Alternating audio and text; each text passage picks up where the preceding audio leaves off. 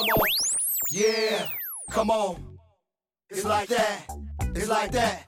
Hello and welcome to my young, loyal listeners of Teen Bible Study Taught in 10 Minutes. So what do you know? Word on the go. This podcast is brought to you by and produced by Real Time with the Bennetts, where real talk happens all the time. I'm your host, Minister Bennett, of today's episode, and my co-host is the lovely Sister Bennett.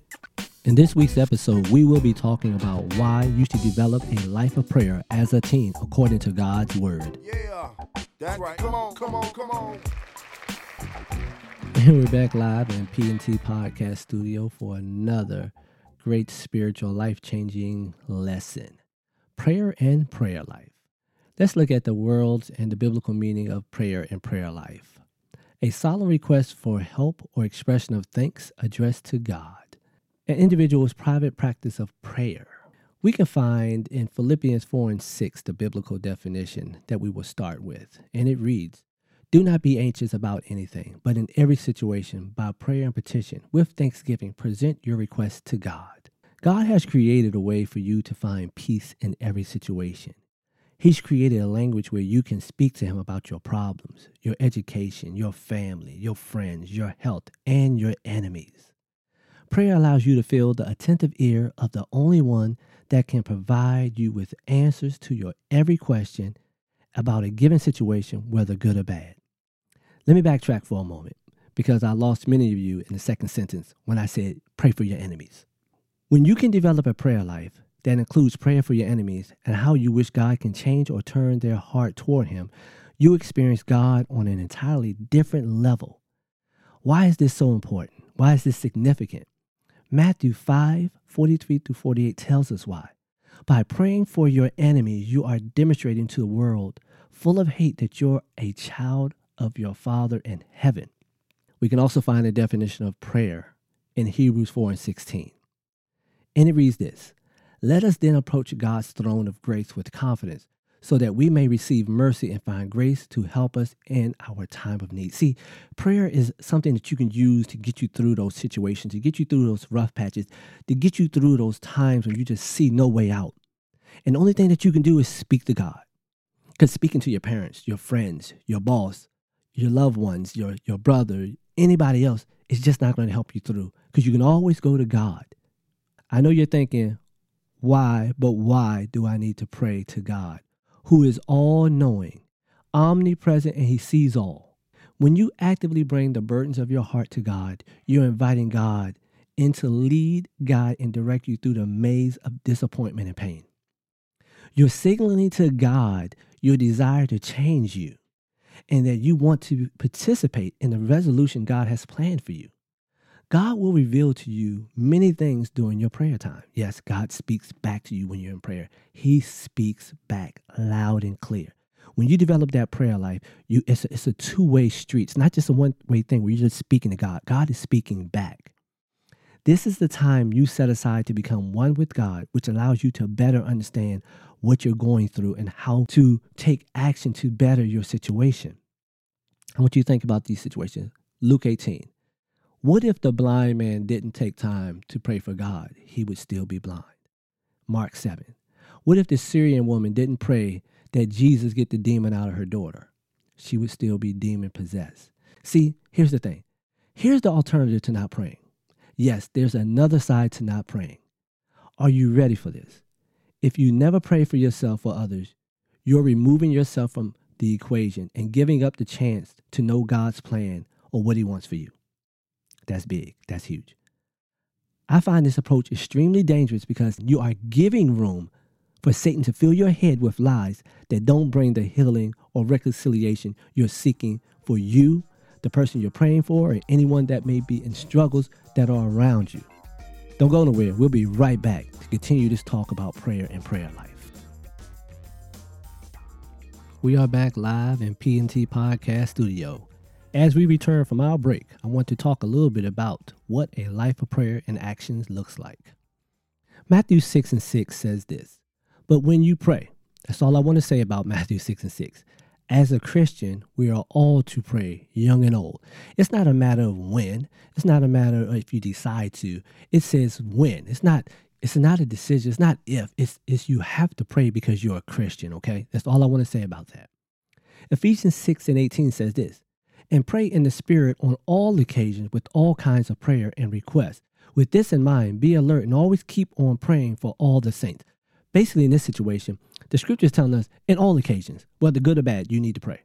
There's no situation that you should not pray, and there's no occasion that you can't pray. Prayer is a language that you can speak to God, just like you speak to your friend when you're mad, you're happy, you're sad. You speak to people. You may even speak to yourself. So why not just speak to God? So keep that in mind. And also when doing this, you want to pray for the saints. You have to pray for them. We have to pray for one another. Now that we know our prayer life should be active, let's talk about things we should pray for. Your prayers are not meant to be selfish and all about you all the time. The people we encounter every day need our prayers, just like you need theirs. Our prayer life unites us with God and connects us to those around us, whether we know them personally or indirectly. Ephesians 6:18, again, tells us to pray for all saints. This gives our brothers and sisters in Christ the hope and faith to continue on their journeys despite their struggles. Matthew 5:44 makes it clear that we ought to pray for those who may not be in our inner circles. They may be the hardest to pray for, but Jesus has made it clear that we are to pray for them. This just may be the key to getting some of your selfish prayers answered. I will read this next scripture in its entirety because it says it perfectly. 1 Timothy chapter 2, verses 1 and 2. I urge you then, first of all, that requests, prayers, intercession, thanksgiving be made for everyone. That's everyone. You don't select who it is. It's for everyone. For kings and all those in authority, that we may live peaceful and quiet lives in all godliness and holiness. See, the key to our prayers is we want peace. And peace is about getting the things we want. Peace is something that is a byproduct of the things we want. So in order to get those things that we selfishly want, we must pray for everyone. Hey, let's see what they're rapping about over here in the conversation corner. Hey, Minister Bennett. What y'all rapping about over here? We were listening to you, and then I asked if any of them had prayed for someone else. I told them I didn't need to know what they prayed about, just if they had taken the time to do it. Some were nodding, others were quiet, and my most outspoken said, yeah, they had prayed, but it didn't seem like their prayer was answered. I explained that when God places on our hearts to pray for others, we may or may not see the manifestation of our prayer. We just have to have faith that God's will be done in that person's life. If God places it on your heart to pray for someone, like their name or face just pops up out of nowhere, pray. You don't have to know what you're praying for. Just simply say, God, I pray that you would touch so-and-so in the area that is needed. Let your will be done in their life. Draw them closer to you in Jesus' name. It doesn't have to be a lengthy prayer, but a prayer that lets God know that you care enough to lift that person up, being obedient to him. And sometimes it just might be a person you are not necessarily fond of, but be obedient and pray anyway. Because prayer is our way of communicating with God, it strengthens our relationship with him, and it lets us know that he's there whenever we call. He hears each and every one of our prayers. Proverbs 15:29 says, "The Lord is far from the wicked, but he hears the prayer of the righteous." Keep praying. He's listening. I shared with them also how I prayed for you when you had your motorcycle accident. I prayed from when I got the phone call at work until I was able to see you at the hospital. Now, here's my selfish part. God knew that I wouldn't be able to make it without you, so boom, here you are. But on a serious note, God had work for you to do, so it wasn't your time yet. I also told them about one of my friends who had called and said she wanted to have lunch with me and my sister. She came over January of 2017 and told us that she had been diagnosed with cancer. I prayed and prayed that God would heal her and work a miracle, but sadly she passed away 8 months later. Now think about that. My friend made visits to her friends to tell them her devastating news and to spend time with them. She was just that special. Who thinks to go visit friends for a final goodbye lunch? She showed so much bravery and was at peace. God used her to show others that while the news was devastating to them, she was at peace. Knowing her, she probably cried when she left, but also prayed for her friends as well. So don't let the situation of another stop you from praying, because you are not going to always know what you're praying for. James 5:16 reads, "Confess your trespasses to one another and pray for one another, that you may be healed. The effective, fervent prayer of a righteous man availeth much." When you pray, you are not only praying for that person, but in the process, you will be healed. It doesn't say how you will be healed, whether in the physical or the spiritual body, but healing will take place. In summary, there's not much more I need to add to this powerful lesson about the importance of prayer in your life. Prayer is vitally important in the life of a Christian. That includes you. It shows God that we feel safe in going to and talking to Him about our every struggle, about the people that may have wronged us, about healing those that are sick and afflicted.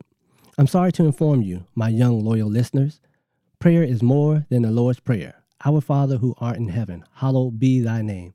Thy kingdom come, thy will be done, on earth as it is in heaven. Give us this day our daily bread, and forgive us our trespasses, as we forgive those who trespass against us. And lead us not into temptation, but deliver us from evil. For thine is the kingdom, the power, and the glory, forever and ever. Amen.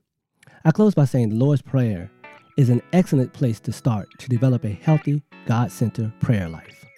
As always, please don't forget to subscribe and share so that you and your friends will get all future notifications when new and exciting episodes are uploaded and posted. Until next time, stay safe and live a life holy and acceptable to God. After all, it's your reasonable service. With a special thank you to LJ Productions for post-production's editing techniques used for this podcast. This podcast was sponsored in part by the Body of Christ Church in Waldorf, Maryland, Pastor Kenneth E. Stewart, its Christian Education Ministry, in association with Real Time with the Bennetts. Or Real Talk, what? You got it. Happens all the time. Yeah, it's like that.